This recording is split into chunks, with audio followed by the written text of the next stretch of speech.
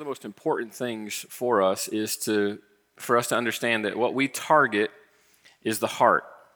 We target the inner man, and it can be confusing because the Bible makes distinction, inner man, outer man, and those two things are not completely divorced. They're not. It's not a dichotomy where they are two separate things, where we behave separately from who we are on the inside. Those things are intertwined. The distinction in the Scripture is the way in which we see those things and how we understand what actually happens when we have emotions and when we have attitudes and when we have behaviors.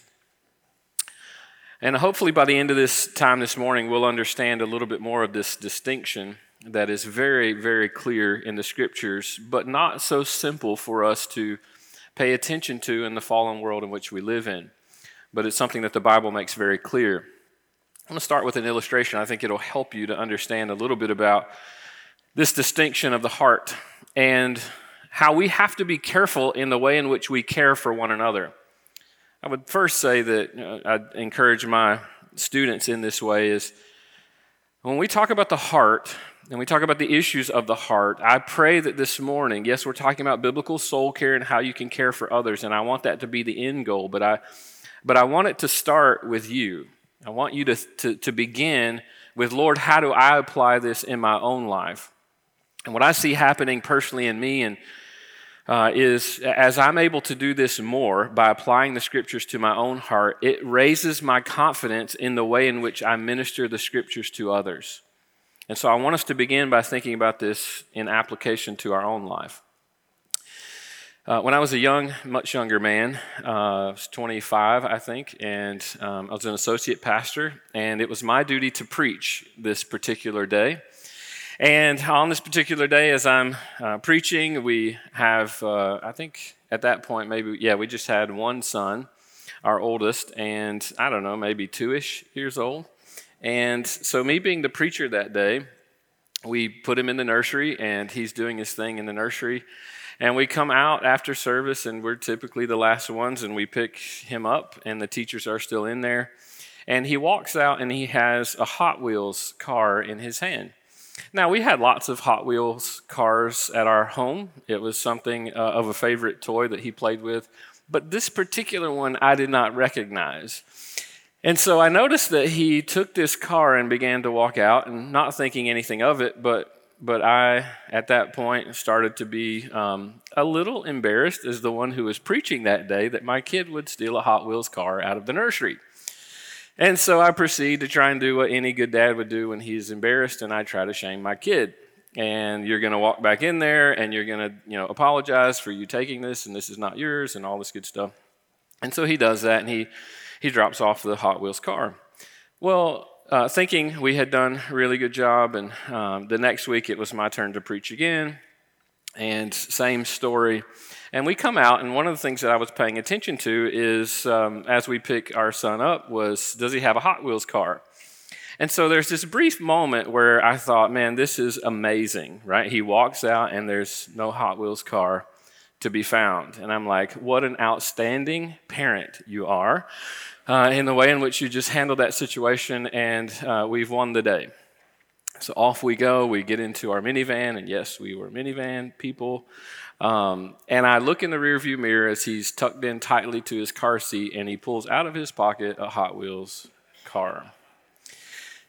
The Lord taught me a lot through even that moment is how do we teach and train and change as human beings?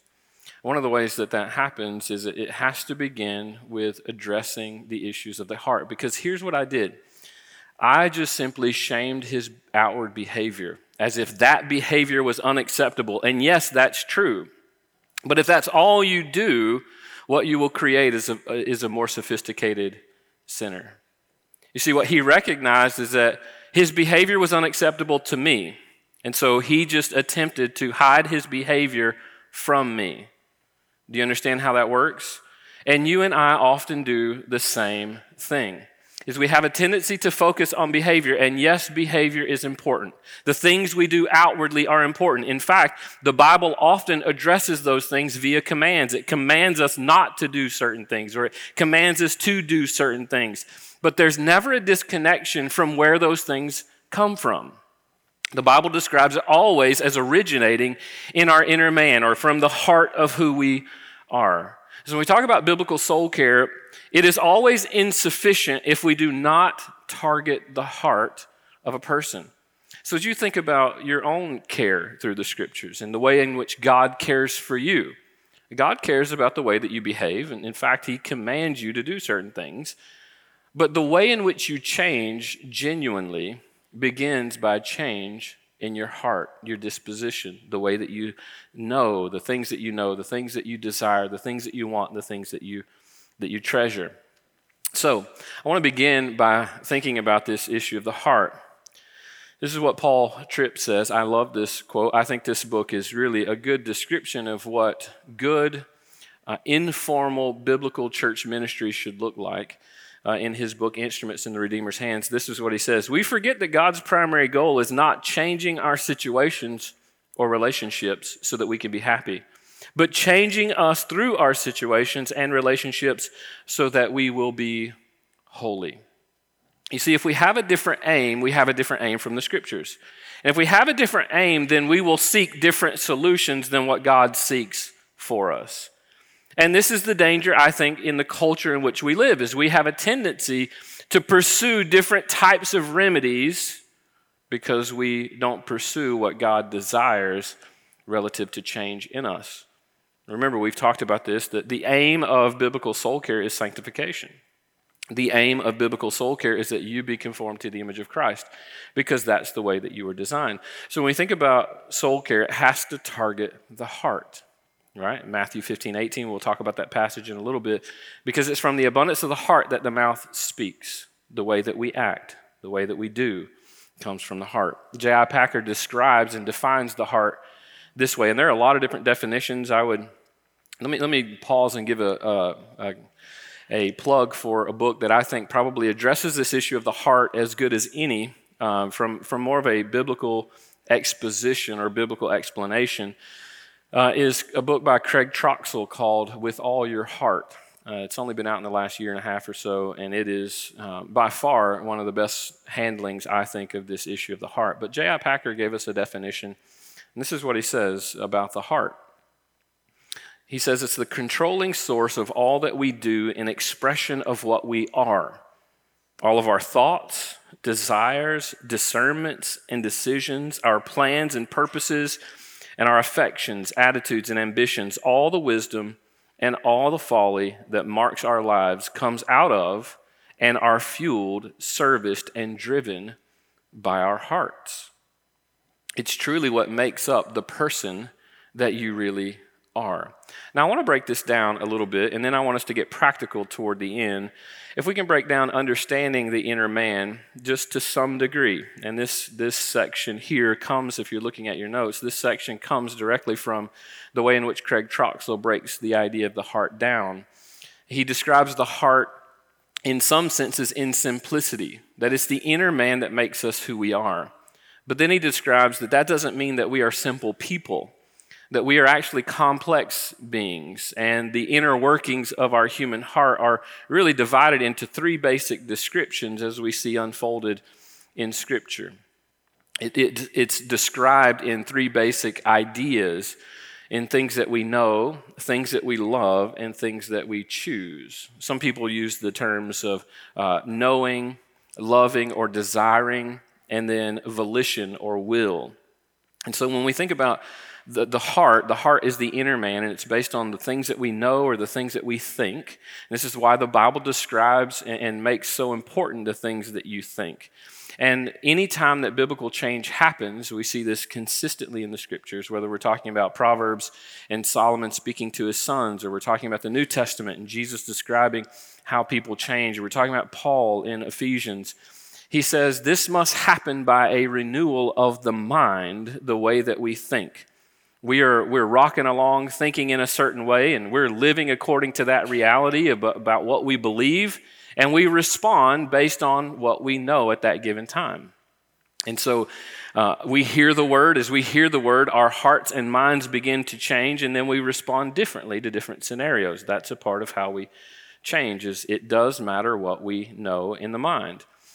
And then this issue of desires. Think about the passage that Jesus describes in the Sermon on the Mount in Matthew chapter 6, verse 21, where your treasure is, your heart will be also. You may be wondering today, well, where is my heart? Well, just go on a treasure hunt. And what you begin to see at the end of that treasure hunt is where your heart truly is, where your loves are, where your affections are, the things that you choose most. They don't betray who you really are on the inside. In fact, they reveal who you really are. You see, here's the beauty of all this and the way in which God has done this in the revelation of His Word, in the way in which He unveils the type of people that we really are, is you can't open your heart and see the type of person that you are. Right? I know, especially here, Hallmark encourages us to follow our what? There's no more anti-gospel, unbiblical, primary way of thinking than that cultural sensitivity. That would be one of the most dangerous things you could do, is to follow your heart, because the Bible describes that the way in which we follow our heart is our hearts are deceitful and wicked, who can know it? And so how does God reveal our heart? Well, He reveals our heart by the things that we do, the situations that He puts us in. And then by those situations, we see the ways that we respond, not in purpose of condemnation, but in purpose of revealing you, so that you see the type of person that you really are. And so the goal is not that you run from those things. In fact, whenever you see those things revealed in ways that are contrary to God and His character, because remember, you as a human being were born and made to reflect His image. So the ways in which you live in behavior, emotions, attitudes, and actions that are contrary to what God reveals about Himself in Scripture, that's a call for you, as Jesus would say in Matthew 11, to come to me, all you who are weary and heavy laden, and I will give you rest. Not to respond the way that Adam and Eve did, by running and hiding when their sin was revealed. But that's the kindness of the Lord, that in daily interaction that you see that, and not to be deceived about what you see, but to pay attention to what you see, and in the kindness of the Lord revealing that would lead you to repentance. So we think about this issue of the heart. It is about what we know, the things that we truly know. This is why it's so important for you to make it a regular occasion that you are attending with the believers here in fellowship to hear the word consistently. That's why it's important, right? You don't get some sort of check mark in heaven about reading your scriptures every day. The beauty of you being face to face with God so that your heart can be truly revealed, so that you learn and know what is to be true about Him, and that you're not deceived about the way the interactions of the world go right before your face. You're confident in who God has revealed Himself to be because you know who He is by what He's revealed in His Word. So it does matter the things that you know, a constant renewal of the mind. It does matter the things that you desire, the things that you want. I'll ask you that question. What is it that you most want in life? Well, we could say, what is it that you spend most of your time doing? What is it that you spend most of your time pursuing? What is it you spend most of your time dwelling on, meditating on, thinking about? Where do you spend your energies? In the stewardship of the time, effort, talent, resources that you have, where do you give those things? That will reveal the things that you desire. And then what do you choose? In volition, what is it that you choose to do every day with the time that you have? And in given situations, it's not the situation that makes you do something, it's your response to that situation, and it reveals something about you and what you want and what you choose to do in those given moments. In fact, it's revealing that which you treasure. And we can see that certainly revealed in our own life, and we can see it revealed in the lives of others, and this is a part of how we care for one another. Because when we see those treasures to be contrary to what God says in Matthew chapter 6, where He tells us in Matthew 6:33, seek first the kingdom of God and all these things will be added to you. You see, that's the conclusion when He's just finished teaching us about fear and worry and anxiety. See, He's teaching us that because what we know to be true about God is contrary to the way we live when we were overwhelmed with fear and worry and anxiety. He's revealing to us what things we treasure. And His encouragement then at the end of that passage is just to simply say, seek first the kingdom of God. You were made for that. You were made to treasure Christ. And when you don't treasure Christ, you see yourself unstable in that way. Turn your Bible to Proverbs 4:23. Proverbs 4:23.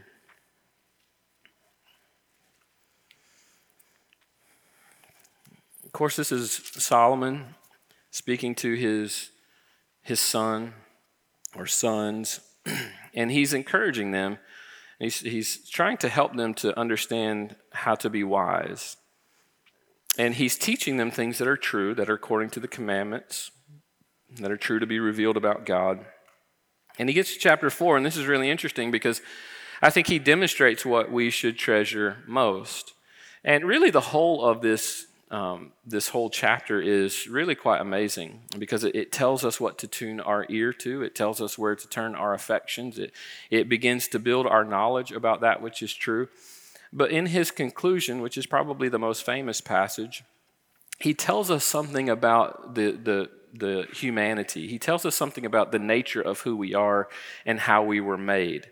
And he does that by encouraging us primarily through a warning. Okay, look at Proverbs 4:23. And remember, he's teaching this to his sons. He's teaching them about life, about themselves, how to understand what's going on in life. And this is what he says: watch over your heart. Or another translation will say something like this, maybe a little bit stronger, not just watch, as if you're passively sitting back and watch, but the term here is guard.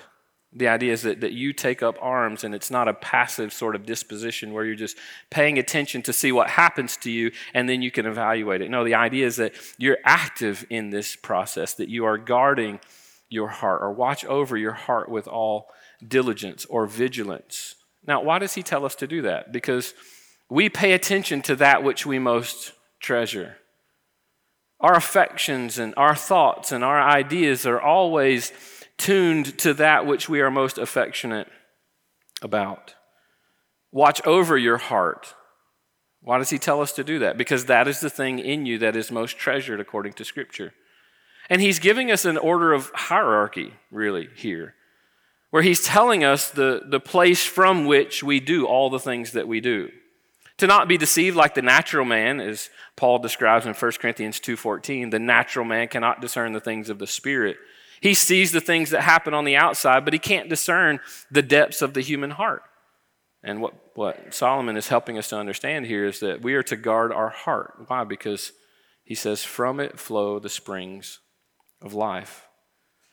That the things that you think, the things that you say, and the things that you do, the ways that you react in unwanted situations, they come from somewhere. And it's not from the Force, for those of you who are Star Wars fans. It's not from fate. It is from the inner man. It's from the heart. So he says to guard your heart with all vigilance, because from it flow the springs of life. Now, this tells us several things, is that this is exactly what the evil one will attack. This is exactly where the flesh attacks and lures and entices the things in which we know, the things in which we desire. And he then entices us according to our choices. And so we have to be vigilant, diligent, to make sure that we're operating according to the truth based on what we know to be true, and that we desire the things that we were made to desire. And those things are conformed by the Scripture, because given whatever situation, you're going to respond appropriately according to who you truly are on the inside. Your identity is not up for grabs.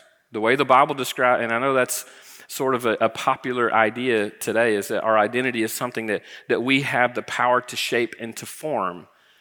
But your identity is basically given in two ways, either in Christ or outside of Christ. And those who are in Christ, the identity is an established identity that you are someone who has been bought with a price from what Christ paid, and now your heart is to be given in devotion primarily to him. Otherwise, based on 2 Corinthians 5:14, you will have a desire primarily for yourself, and you will live out of an abundance of devotion and desire to just simply please you.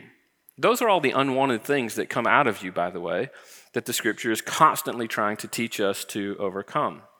And Jesus agrees with Solomon's assessment here of this issue of the heart, and that from it flow the things of life. It is the wellspring, if you will. I grew up in Florida, and so one of my favorite things to do in the summertime is go to a place called Ichthutney Springs. You go to the boil of the spring, and there are like millions of gallons of water flowing out of this thing, and it produces a river that flows downstream, and it's really interesting to see. If you were to taint that boil, that spring water, then certainly downriver you would see problems. It's the same way when you think about our life. Jesus agrees with what Solomon is saying in Matthew 15:18. From the abundance of the heart, the mouth speaks. Go to Luke chapter 6, and Jesus sort of gives a commentary on this idea. He gives a commentary on this idea of Matthew 15:18. Matthew 15:18, where he says this in Luke 6. He gives us an illustration of this same concept or this same idea. Verse 43, he says, "For there is no good tree which produces bad fruit, nor, on the other hand, a bad tree which produces good fruit." Now, this is pretty common to an agrarian society. Maybe we've lost some of these ideas, but the basic idea is that we fruit the things that are born in the root of who we are, right? I know sometimes you may be in some sort of conflict and you say something like, "Well, no, I didn't mean to say that." Well, no, yes, you did. That was the fruit that came from the root. Do you understand? And Jesus is helping us to understand those concepts. We do the things that's based on what we treasure most in the inner man of who we are. There's no good tree which produces bad fruit, or on the other hand, a bad tree which produces good fruit. Verse 44, "For each tree is known by its own fruit. For men do not gather figs from thorn bushes, nor do they pick grapes from a briar bush. The good man out of the good treasure of his heart brings forth what is good, and the evil man out of the evil treasure brings forth what is evil, for his mouth speaks from that which fills his heart." So I want to give you two basic ideas, is that we learn most, if we understand this principle, by seeing what comes out of us, but it also helps us to understand what we have to target in order to change the person that we are.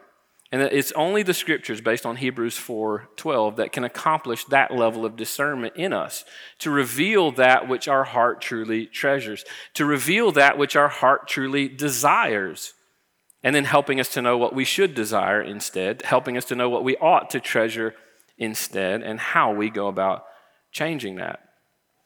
Now, our hearts are like tea bags. This afternoon, we're going to do care group, be some people who come over to my house, and I'll give you an experiment. You can ask Miss Summer if you can go peek into the cupboard, and in the cupboard, there are lots of teas. We enjoy tea, and if for some reason one of the little tea bags has fallen out of its box or whatever, and you're curious as to what that tea might look like, you can grab that tea bag and you can put it into a little cup and you start to pour hot water over it. Do you ever get mesmerized by something like that? Like, it's kind of like, for me, I love the wintertime in part because we can burn things and you watch fire and you just get like, I mean, you spent 30 minutes doing nothing and you're just watching the flames sort of like go. Well, pouring hot water into a tea bag is sort of like that. You ever notice it almost looks sort of mystical and strange, right? The clear water, and then all of a sudden this colored, sort of, you guys aren't following what I'm talking about? It starts to come out. Well, how do we know what's in the tea bag? Well, some people might say, well, it was because of the hot water. Well, the hot water didn't make the tea the type of tea that it is, right? One of the things that we've learned by drinking tea is there are all sorts and kinds of teas. They come from different places, and they add different things to it, and it can taste in different ways. But what reveals that is the hot water. But it doesn't change the identity of the tea or what type of tea it actually is. The hot water just simply reveals what's in the tea bag. So it's actually quite similar to us as human beings. Is this, if we were the tea bag, what reveals who we are is the hot water that we find ourselves in at times, in any given day, any given week, any given situation that might be difficult, which the scripture describes as things like suffering. And that begins to reveal the type of person that we are. Most of the time, what our culture does is tries to deal with the exterior. They just simply try to rid us of the situation. That was a bad situation, right? And yes, there are times which God definitely tells us to run from those situations. But what we often try and do to think is the answer is the bad is not born from within. The bad is born from without. So just remove yourself from that situation, and the good from within you will prevail.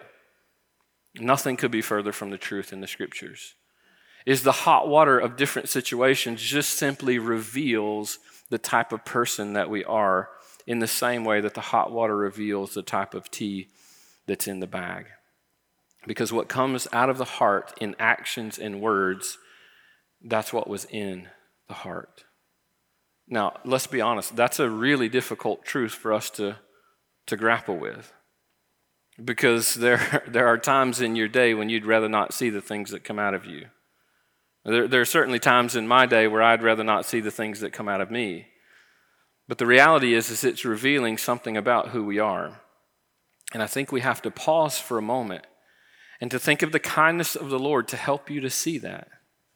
And that today the Lord was kind to bring about a scenario where that would be revealed about you. Now, the great deception is you're going to turn your eye to something different to explain it. But the reality is that the Bible, as we preached a couple of weeks ago, becomes that revealer as a mirror of the human heart to help you to see the type of person that you really are. And to think that God loves you enough to speak that truth in His revelation, in His word to you. That you can see what type of person that you are, and then by the power of the Spirit to respond appropriately. So everything we think, everything we say, and everything we do, it makes a statement about God. And one of the ways that you can begin to understand in your life is pay attention to the things that you think. Is it consistent with what God says we should think or how we should think? Is it consistent with what God says to be true about the world, what God says to be true about you, what God says to be true about situations, what God says to be true about Him, what God says to be true about other people? And our role as stewards with what He's given us. In the ways that you speak. Do the ways that you speak reveal what is true about God? In what He's called us to, in character, in action, right? Do the ways that we behave, do they make accurate statements about God? And here's the thing, when you find yourself not speaking in a way or acting in a way or thinking in a way that reveals true character about God, that's a call for you to come to Christ, not run from Him. That's a call for you to run to Him in repentance. That is true soul care. And so for us as a body, when we see in each other, us thinking things that are not accurate about God, that matters. Why? Because thinking is the seedbed for behaving when situations come. And that we would love one another well enough to take the word, to minister the word, to help us to change our thinking. That's biblical soul care. When we see desires that are not consistent with the Word of God, it's the same process. And that demonstrates love from a pure heart in the ways in which we care for one another. Now, in the few minutes that we have left, what I want to do is sort of maybe put this in practice as we look at Galatians chapter 5 and how we think about focusing on the heart. Galatians chapter 5.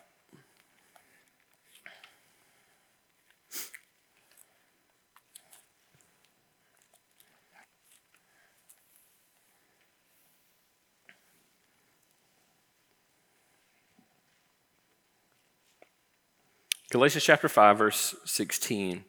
Let's see if we can break this down into three basic points in how we change the affections of the heart, how we target the heart truly in the ways in which we respond, in the ways in which we live in life. Galatians 5:16. I'm going to read down maybe through verse 23, but I want us to see some of the primary points here early on.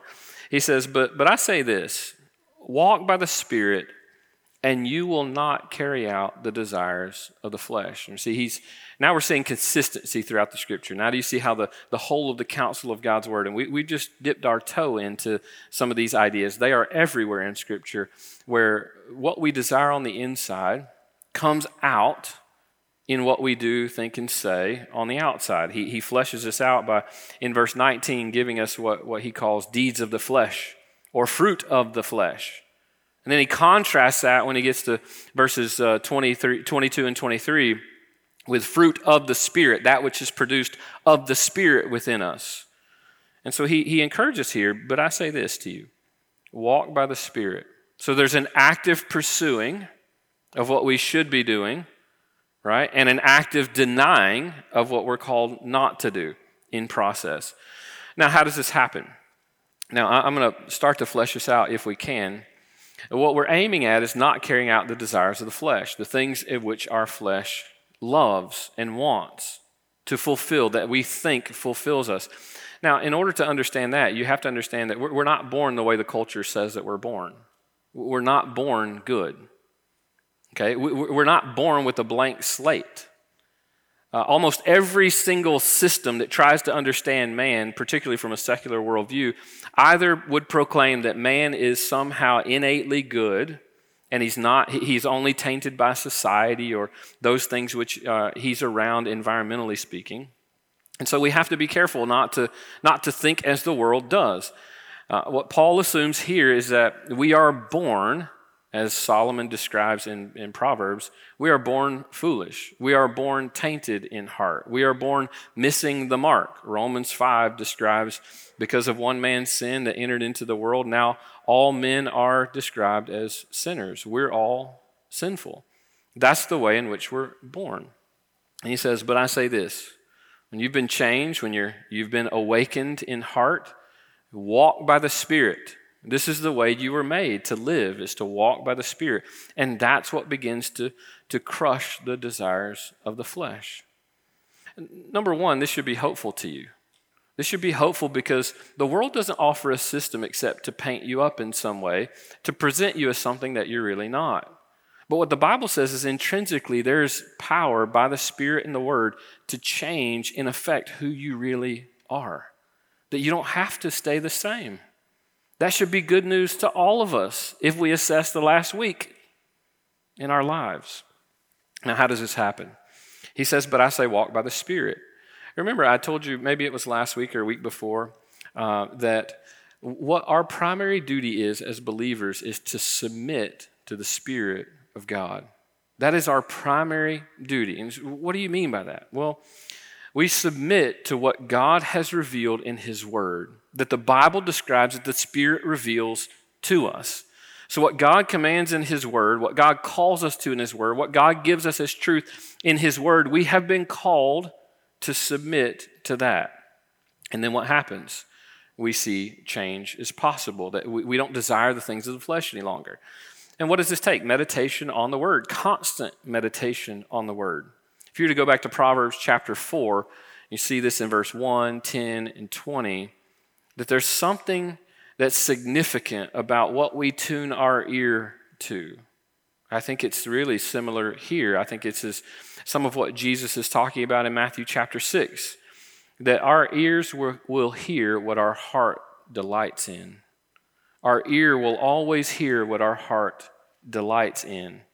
And so we have to give ourselves in time to meditate on the Word, that we delight in what God says and that it brings us hope, it brings us change, it brings us satisfaction and fulfillment. And in that, that's desirable. That's what we want most. And so therefore, our ears will be tuned to what our heart truly delights in. We are called to delight in God's Word. This is a part of what Paul talks about in Colossians chapter 3, when we're allowing the Word of Christ to dwell in us richly. This is the same way the psalmist describes this in Psalm 119:11. Your word have I hidden in my heart that I might not sin against you. Because we treasure reflecting the character of God, and we begin to love what God loves and hate what He hates. And we know the way in which we stay away from the things that He hates is by delighting in what He has revealed about Himself. Turn to Psalm chapter 1. Keep your finger in Galatians. We're going to be back there, but Psalm chapter 1. And listen to the way this whole principle works out in how the psalmist describes the things that are true. This is what he says.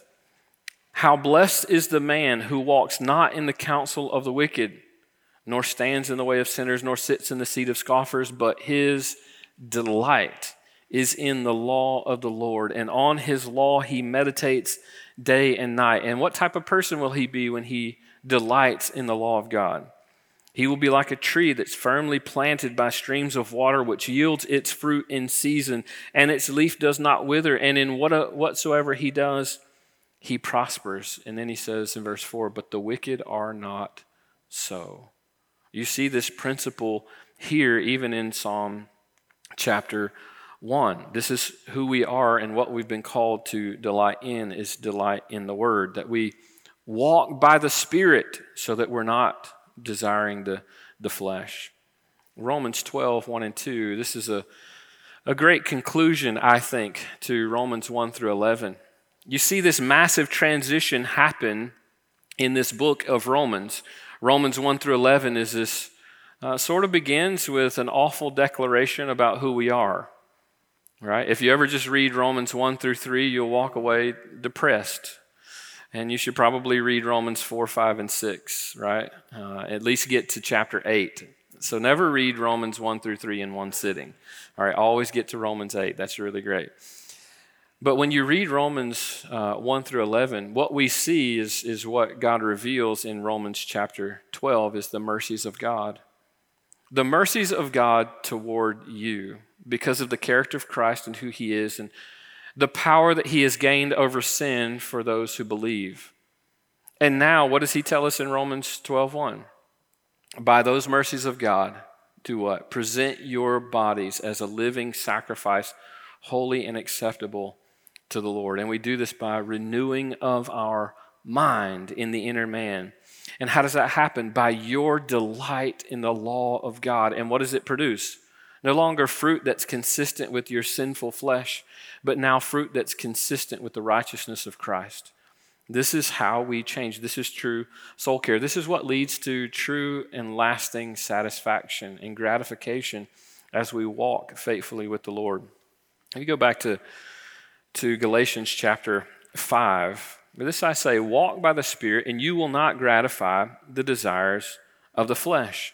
Now, one of the things we have to see is not only do we delight in meditating on the Word and having our hearts saturated constantly by the Word, but there's also not just a putting on, but a putting off. And we see this consistently throughout Paul's writings where he encourages us, Ephesians chapter 4, for example, where he tells us to renew our mind, and by that then we put off the old man and we put on the new man in Ephesians 4, 21 and following. So we're to put off something and put on something. We're to deny the flesh and crucify the flesh. This is what J.C. Ryle says when he's talking about the mortification of our sin. So we're meditating on the Word, but for the purpose of our hearts, us denying our heart's desire, our fleshly desires of sin. He says, you and sin must quarrel if you and God are to be friends. Now, I love the way he describes this because he's not saying that you need to be perfect or else you're not Christ. What he's saying is that you need to take up arms in the same way Solomon describes and guard your heart with all vigilance because that's where your life flows from. So you and sin must quarrel if you and God are to be friends. What do I mean by quarrel? Well, the idea is that you are actively pursuing to put to death the deeds of the flesh. And notice how he says to do that. Not by your own strength. How does he tell us to do that? Walk by the Spirit. An active walking according to the Spirit.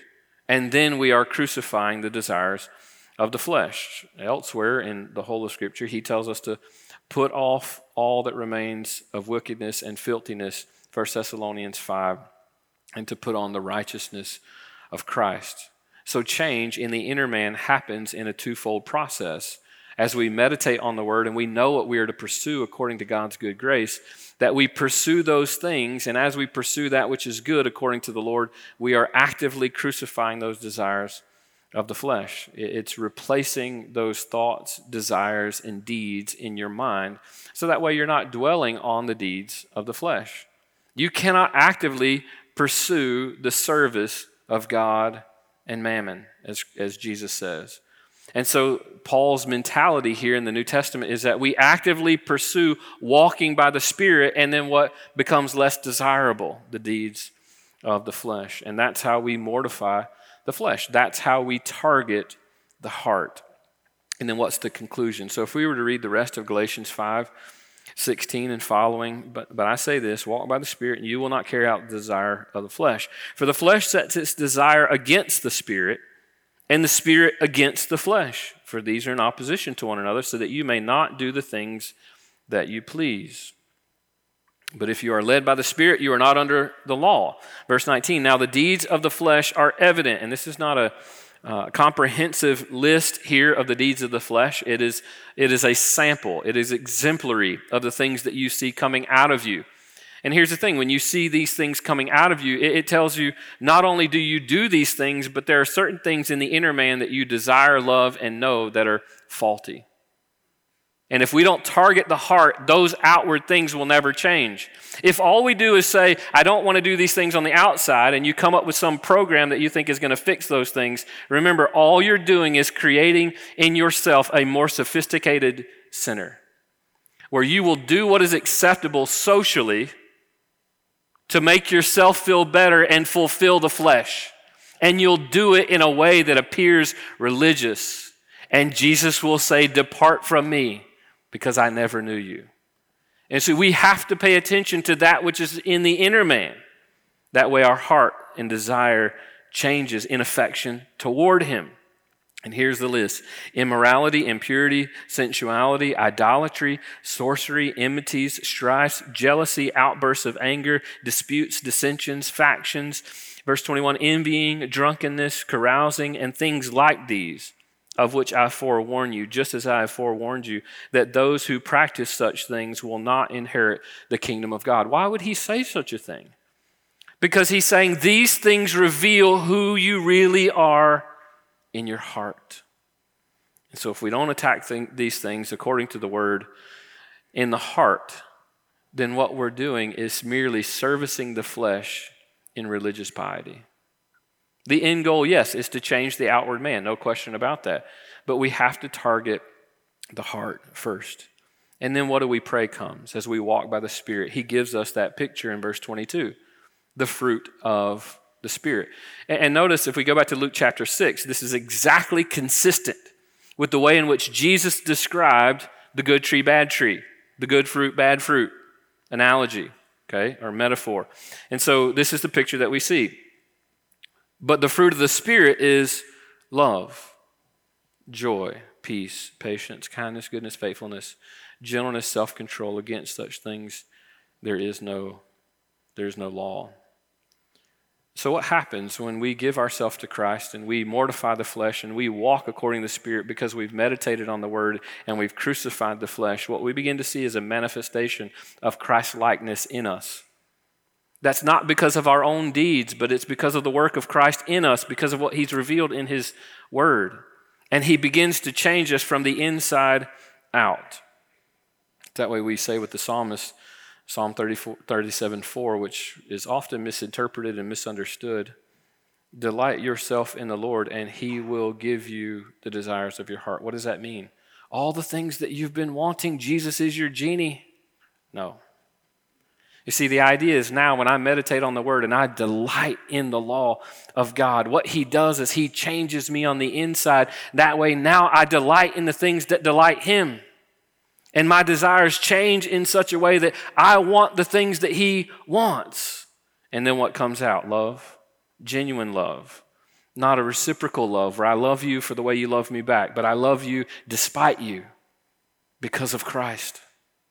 Love, joy, peace, patience, kindness, goodness, gentleness, faithfulness, self-control.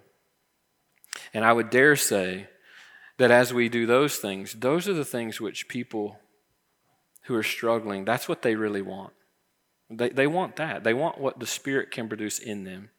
And we have the power by the Spirit of God and His Word entrusted to us to target the heart so that we begin to see change in a reflection of satisfaction in the way we were made, to love well, to walk in joy and peace and faithfulness, gentleness, kindness, and self-control, because it reflects the character of God. May that be so among us.